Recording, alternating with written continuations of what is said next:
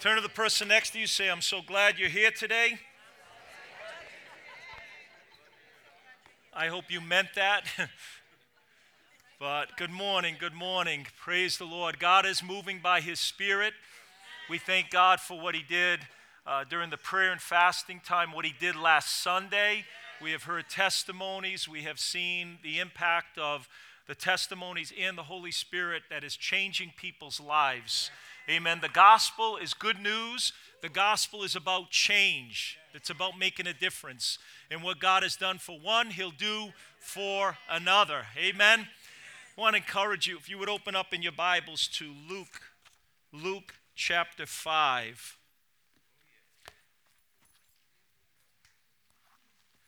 We have begun to encourage people to take their Bibles to church. Isn't that novel? Taking your Bibles to church. We know in the technologically advanced society that we live in that everybody has it on their phone. But sometimes a phone can be in discouragement. Tell the person next to you, say, did you hear that?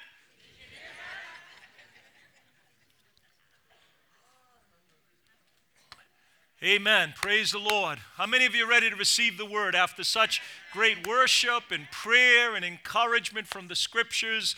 I want to speak to you this morning about the nevertheless of faith. The nevertheless of faith. Would you stand together with me as we look into the Word of God this morning? We're going to read from Luke chapter 5, verses 1 to 11.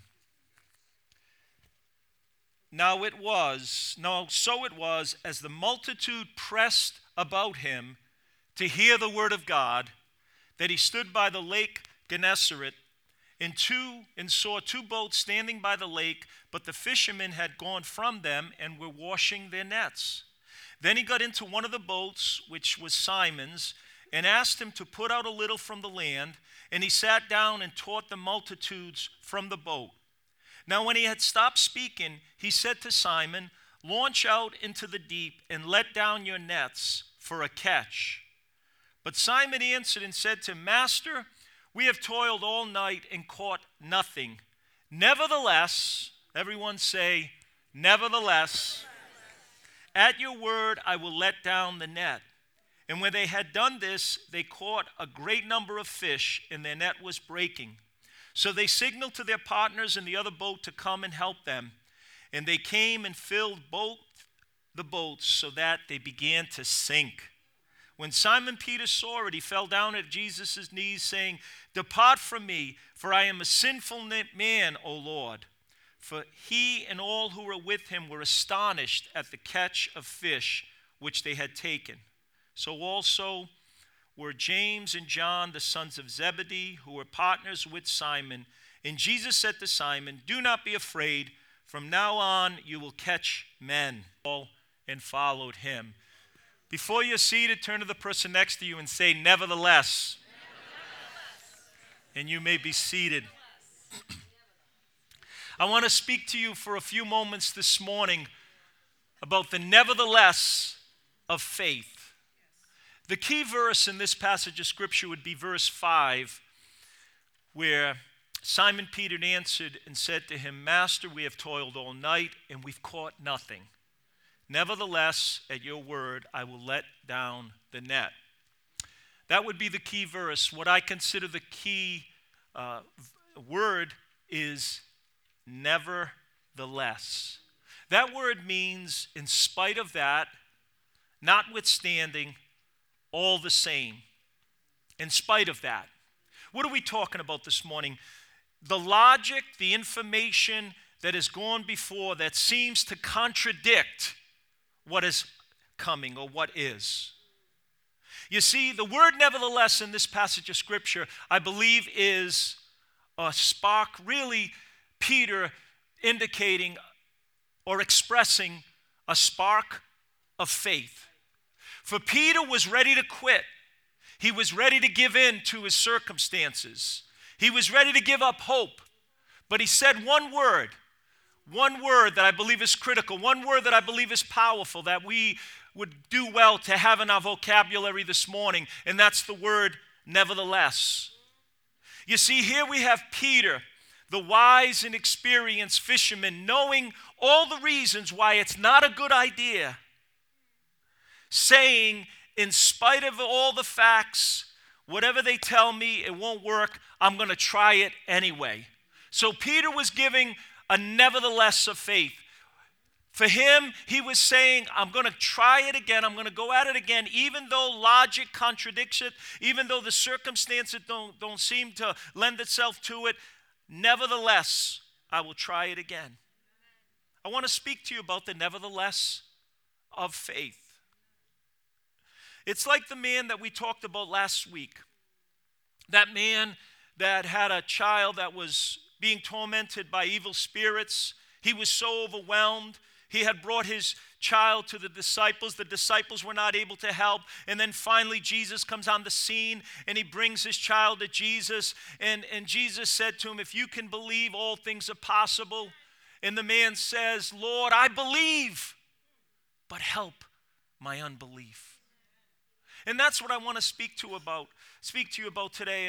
And I want to talk to you because I believe that if we're going to be honest this morning, we're all in that place at one time or another where we believe, but yet we struggle in our faith. And we look at our circumstances and we have to get to the place of saying, nevertheless. See, what I want to talk to you about today is about beginning again after a disappointment. Beginning again after a setback, after maybe even a failure, a loss. Maybe in your life you've taken 3 steps forward, but it seems like you're always taking 2 steps backwards. Peter was able to say, nevertheless, and I trust that by the presence and the power of the Holy Spirit today, God would just stir your hearts that you'll be able to say that same word to whatever you're going through. Let's break it down this morning. I want to look at 3 points from this passage of Scripture. The first point is having the right focus. Having the right focus. I love verse 1. How many of you love God's word this morning? You have to love God. If you love Jesus, you've got to love his word. Amen? Because Jesus is, or the word is the express plan and purpose and character and heart of God given to us in this very special book. There is no book greater than the Word of God. Jesus said, heaven and earth will pass away, my word will never pass away. Thy word, O Lord, the psalmist said, is settled in heaven forever. So I want to speak to you for a few moments on having the right focus. The Bible says in this verse, it says, and so it was as the multitude pressed about him to hear the word of God. I want you to get that image in your mind. Jesus is teaching, he is preaching, but there is a certain group of people. There are the hungry hearts, there are eager souls that are pressing in around him, that are pressing in. Why? Because they want to hear the word of God. They want to hear what is being spoken. I believe that they had the right focus. I believe it's critical in the day and age we live in to make sure that we have the right focus in our life. It is extremely critical. The law of attraction states, what you focus on, you are attracted to. What you focus on, you will be attracted to. That's why it's important that we watch what we watch, that we are careful with our eye gate and our ear gate, because what we see, we can be drawn to. It is amazing. Why do you think they pay millions and millions of dollars? Why do you think during the Super Bowl, major corporations will pay millions of dollars for a 30-second commercial? Because they know through the eye gate what they present to you, something you really can't afford, something you really don't need, but you have to have it because you see it. Hello? It's called the law of attraction. And how many times have you been sitting home and a commercial comes on and it's for a Big Mac now or McDonald's and you know that sandwich is not that good, but look how good it looks on TV. It's simmering, it's got a little flavor oozing out of it. It looks so good, and you're at home and you say, I got to have one. It's all about marketing. It's all about marketing. millions of dollars being paid. And we're living in critical times right now. So many things are vying for our attention. Our news feeds, our social media accounts, our news program. Listen to me. I want you to get this. You need to understand this. They all have an agenda. Their agenda is follow me, buy my product, believe what I believe, adopt my narrative, or adopt my truth. Usually it's all for self-glorification or for the bottom line, which is profit. You and I, in the day and age we live in, we have to be like the people in verse 1. We have to have the right focus. What was their focus? They were focused on the Word of God.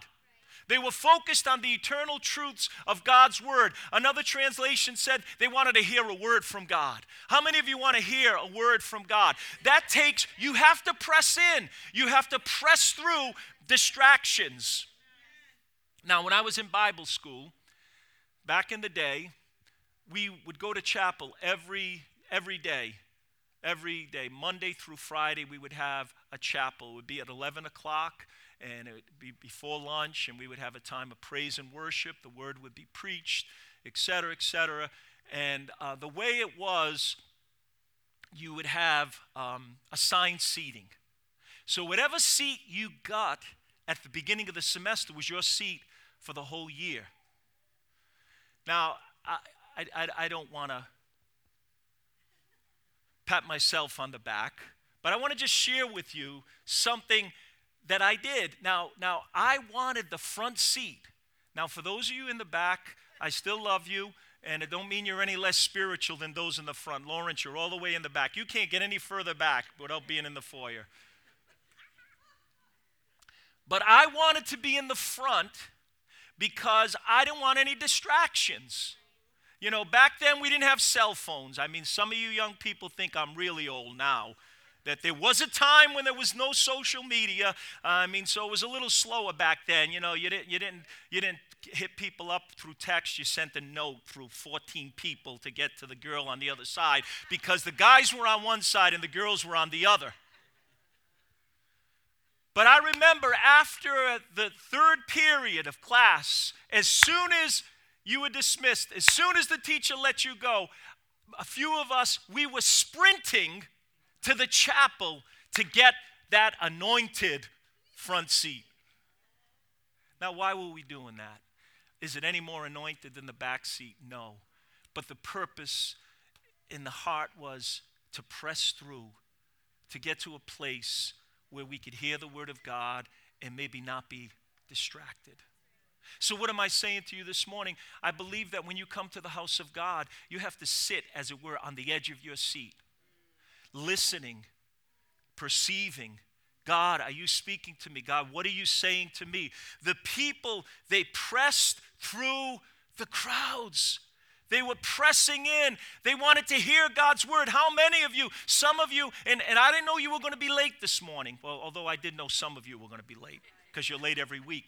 But come on, brothers and sisters, we cannot be coming in 10:15, 10:30. It's one thing if it's an emergency or something happens, but week after week, we need to press in. We need to get here, not late, but on time or early. I thought I'd get a better amen for some of you that are guilty this morning. How many of you are still with me? You see, a lot of things that we're going to come, especially in the day we're living in, AI, artificial intelligence. Let me just say this to you. You are going to see in the next few years, you mark this down, write it down, you're going to see so many conspiracy theories.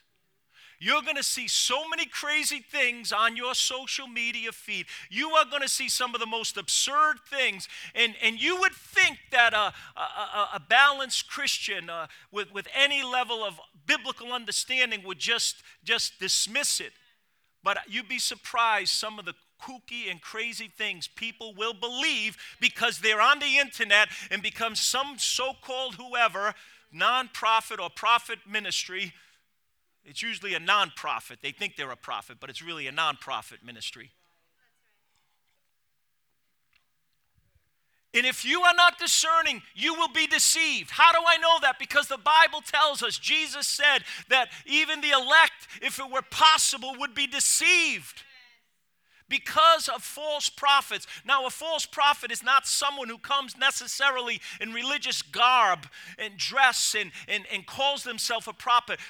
They can be in many different spheres of influence where they are giving false information. They are giving things that, saying things that will draw people away. But you know what we have to understand this morning? It's the truth that sets you free. Now, there's a lot of truth in the world. You can learn about programming a computer, but it won't set you free. You can learn about self-help from a book that might be true, but it won't set you free. The only truth that sets you free is the truth of God's word. Jesus said, you'll know the truth, and the truth will set you free. Now, I've heard even politicians, I've heard TV programs, I have people say, the truth will set you free. They don't even know that they're quoting the word of God. But you know what? True freedom does not just come from any so-called truth. It comes from the truth of the word of God. Jesus said, abide, if you are my disciples, you will abide in my word, and then you'll know the truth, and the truth will set you free.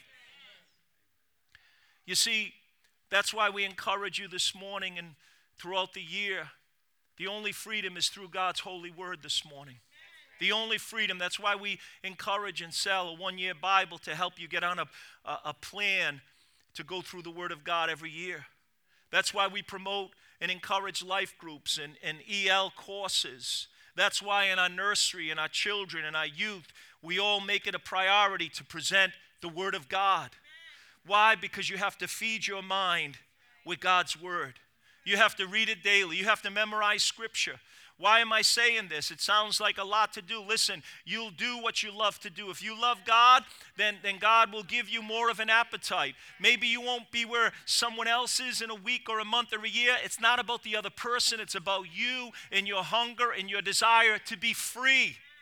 So listen, if you're struggling today in a certain area, you can Google verses that will help you to think upon the Word of God and what it has to say about those areas. When you look at the world this morning, it's easy to be discouraged.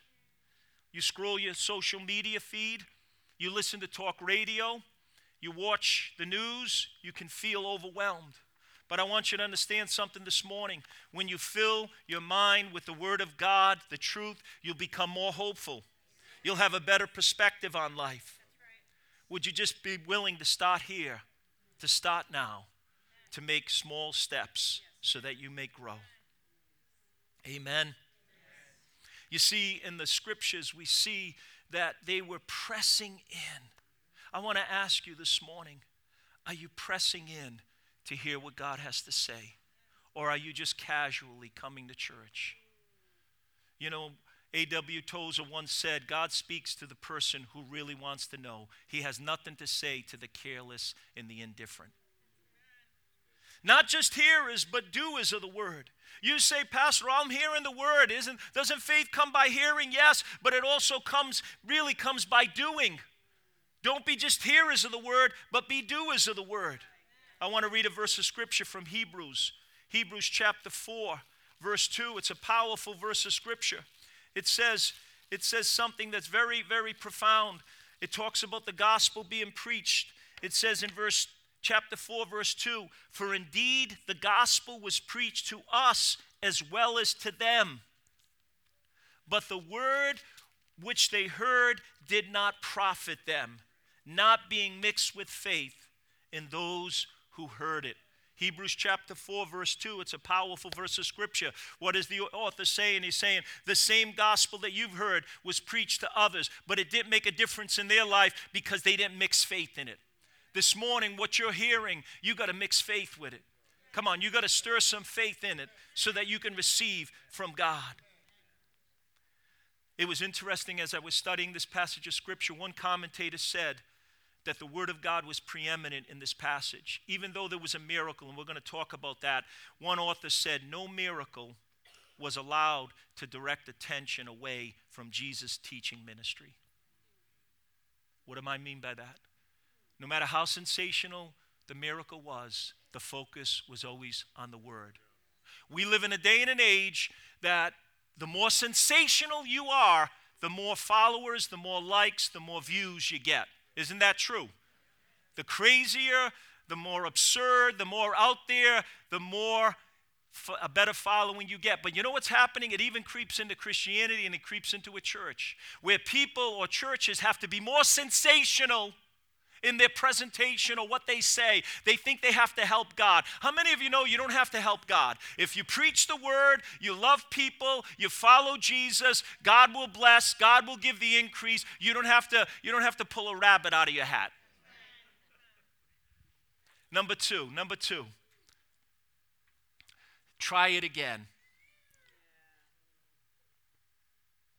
Let's look at the passage of Scripture. What do we see? We see Peter, James, and John. They are fishermen by trade. They're experienced, they're skilled. They made their living by fishing. Here comes Jesus. He's preaching the word. The crowds get so great, they begin to crowd him in. They begin to press around him, so much so that he needs a platform. He needs a pulpit, if you will. Now, this is a makeshift pulpit. This isn't a real platform like we have or a pulpit that we have. He needed something that would help with the layout acoustically to be able to reach the multitudes and to have a place where he could present the word of God. So he sees Peter, James, and John. He sees Peter. He says, Peter, can I borrow your boat? So Peter allows Jesus to use his boat as a pulpit, as a platform to speak the word of God. Jesus is speaking, he's preaching, the sermon's over, he says amen, and Jesus turns to Peter and he wants to bless him now. See, Peter allowed Jesus to use his boat, gave of his livelihood, if you will, and now Jesus is going to bless him abundantly.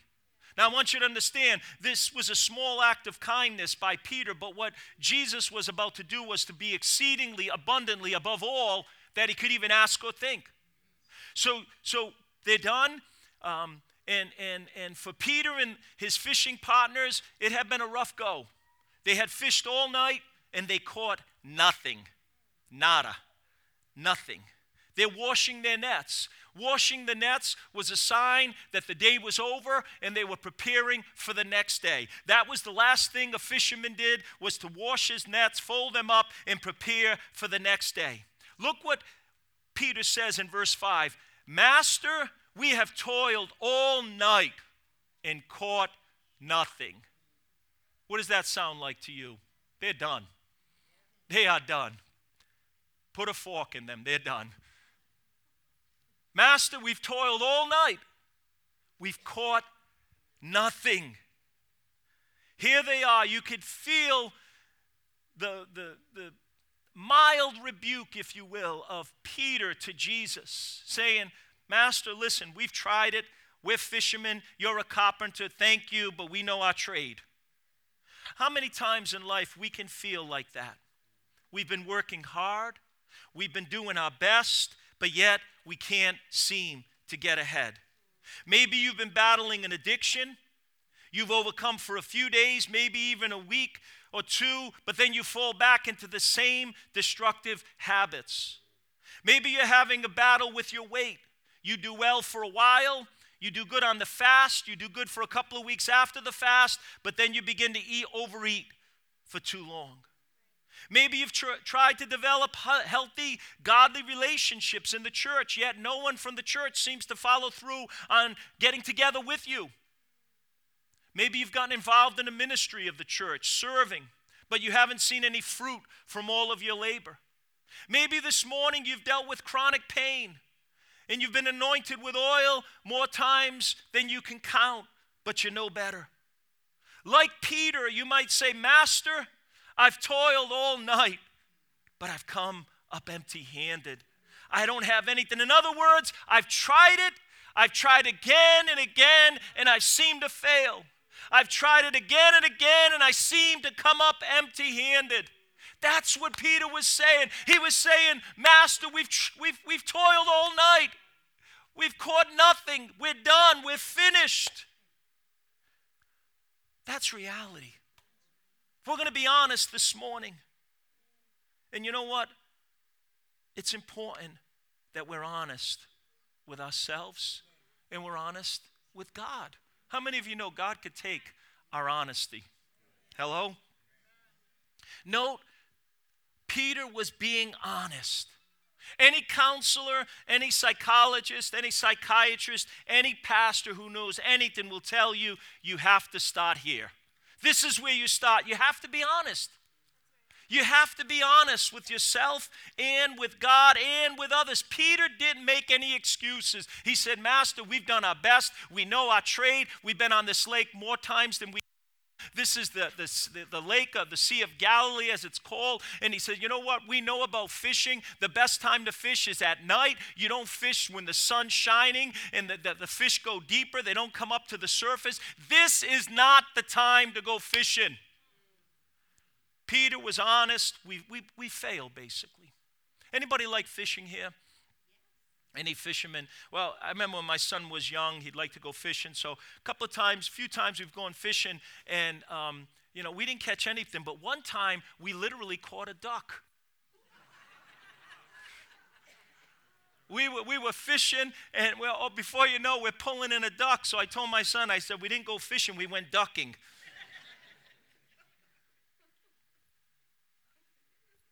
I don't have the anointing for fishing. But here it is, the title of my message. What does Peter say? What does Peter say? Nevertheless. Turn to the person next to you and say, nevertheless. See, this is the nevertheless of faith. The nevertheless of faith. Peter's saying, notwithstanding, not in regard to what's going on in the past. Yesterday's gone, last night's gone, today's a new day. Nevertheless, at your word. I believe that word was a spark of faith. A spark of faith. Do you know in life, if you wait for the perfect set of circumstances, you will never begin to do anything at all. If you're waiting, matter of fact, there's a great scripture in Ecclesiastes. It says in Ecclesiastes chapter 11, it says, he who observes the wind will not sow, and he who regards the clouds will not reap. In other words, if you're always looking at the circumstances, you'll never start anything, or you'll never start again if you're always looking at things around you. Peter was looking at his circumstances, but he had a spark of faith. I pray the Holy Spirit stirs up a spark of faith in your life today that says, nevertheless, I'll go at it again. Nevertheless, I'll believe what you said. Nevertheless, I'll take you at your word, God. Nevertheless. There were two major fundraising stewardship campaigns that this church has had. One was back in 2000 to move into this building. We had to raise hundreds of thousands of dollars. A lot of money. We had to buy this building, and then it took $600,000-$700,000 to renovate this whole building. I want you to understand this. We didn't have as many people as we have today. We were doing it by faith, and we began a stewardship campaign, consultant that came along to help us. And you know what happened? 9/11 hit us. For those of you that weren't alive in 2001, you can Google it. But in this country, we suffered the worst terrorist attack on our soil. And when those planes hit the towers in New York City, everything went down. The stock market went down. They actually closed the stock market for a week. Never did that, I think, since the Great Depression.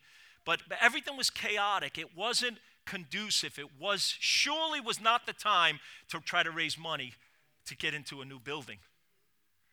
And so our consultant, who was from out of state, would come and he would meet with our team, and we would pray and strategize. And he said to us, listen, Pastor, if you want to hit the pause button on this on this campaign. We understand it's a tough time. You know, people are in fear. We don't know what the future is going to hold.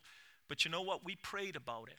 We talked together, our team, the leadership of the church, and we prayed about it. And we said, you know what? God has called us to do this. It doesn't matter what the economy looks like.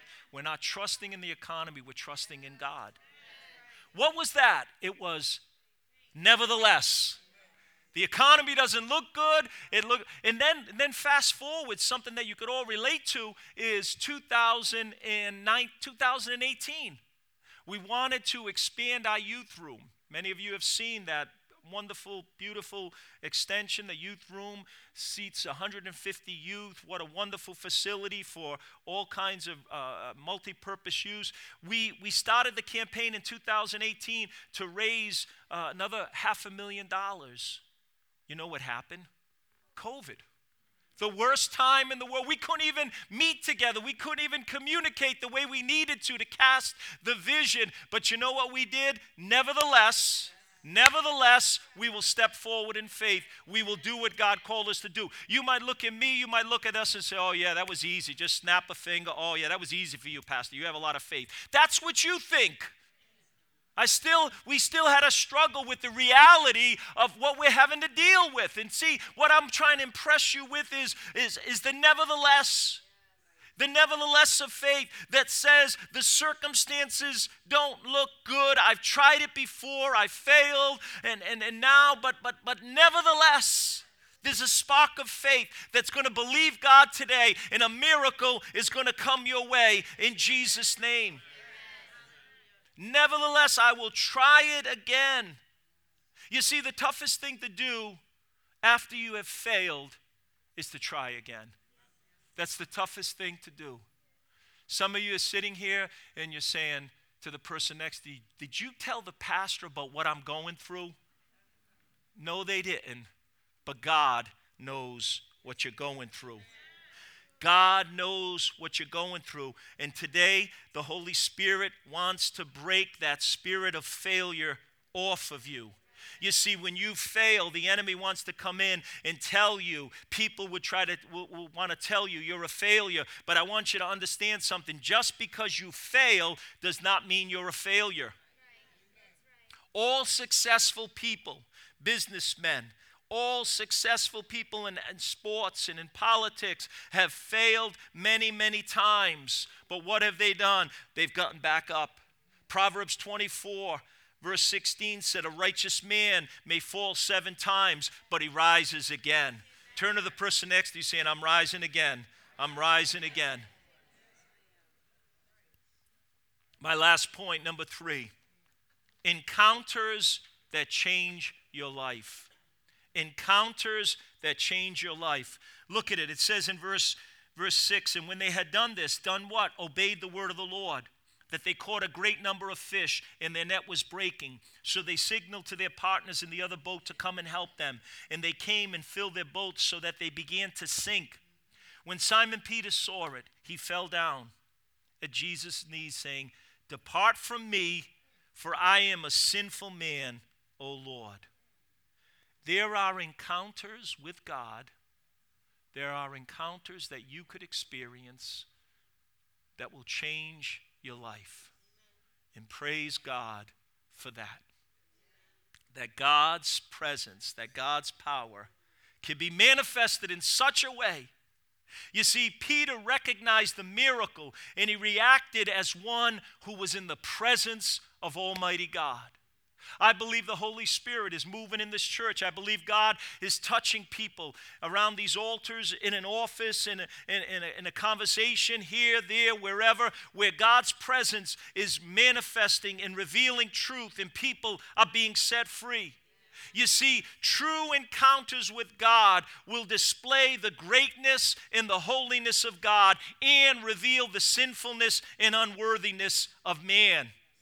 You see, Peter recognized the hand of God, and it drove him to realize his own sinfulness. Understand, that's not to beat you up or to beat me up, but when we realize our sinfulness, we're drawn to the grace of God, and this forgiveness and this transformation, that we can live a different way, that we can be transformed, and we don't have to live like the world. The body of Christ, the people of God, are called to be different, not only speak different, but live differently.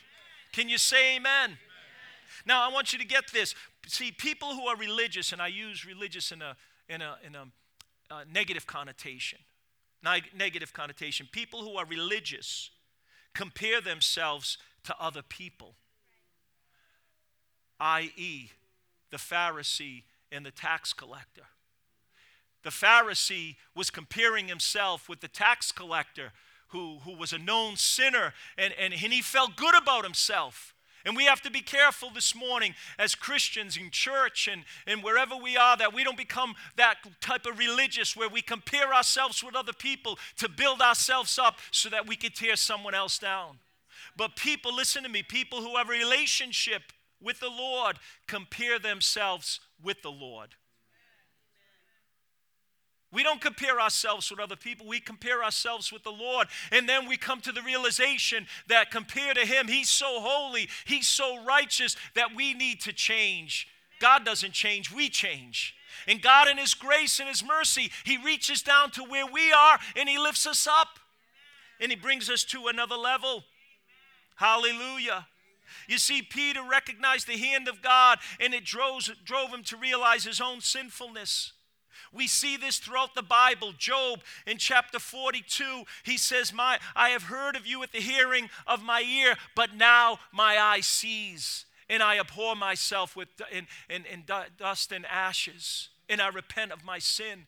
And God was able to change him. See, when you come to the realization of your sin or your lack, or that you're not what you should be, God's grace comes in. God resists the proud, but he gives grace to the humble. That's why the Bible says, humble yourself. You don't want the Lord to humble you. You want God, you want to humble yourself. Because if God does it, he's going to do a good job. Another Bible character is Isaiah chapter 6. Isaiah the prophet, he's a man of God. He's a prophet of God. But the Bible said in the year that King Uzziah died, I saw the Lord high and lifted up. His train filled the temple. The glory of God was there. The angels were crying, holy, holy, holy. He said, when I saw the Lord, he said, I also saw myself. And he says, woe is me, for I am undone.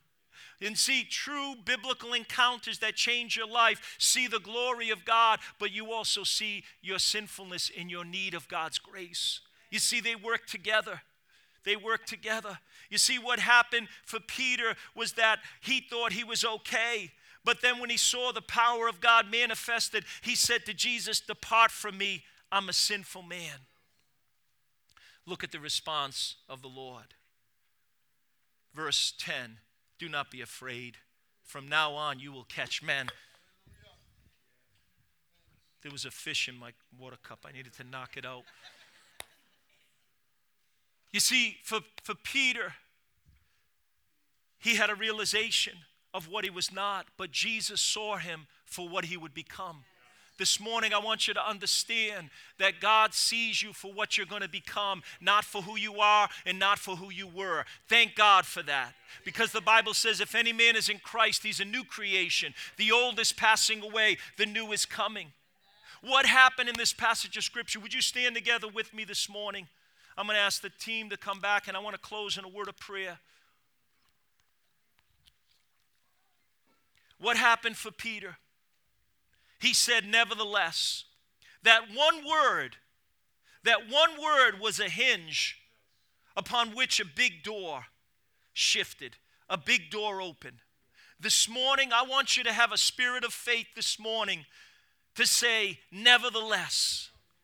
You say, well, Pastor, you don't know what I'm going through. You don't know what my circumstances are. No, I don't, but God does, and he still loves you, and he's still reaching out to you. When you resist him, when you pull back, when you let pride get in the way, you are forfeiting the grace of God in your life. You are really resisting God. Don't resist God this morning. Have enough of a spark of faith that say, God, it's been hard. God, I've lost ground. God, I've made mistakes. God, it doesn't seem to be working for me. Others are getting ahead. I'm falling behind. God, you're using other people. I seem to be on the shelf.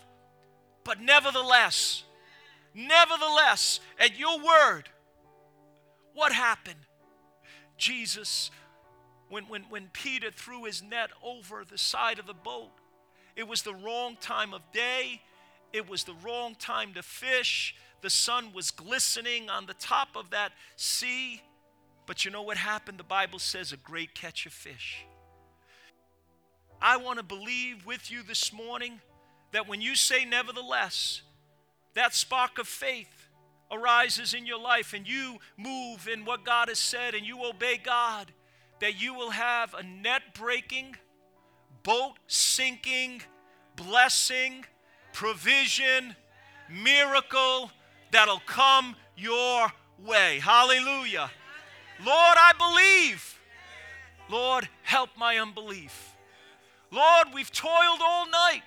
We've caught nothing. Lord, we've tried this before. Lord, we've done this before. Lord, I've showed up before. Lord, I've been to this revival. I've been to this crusade.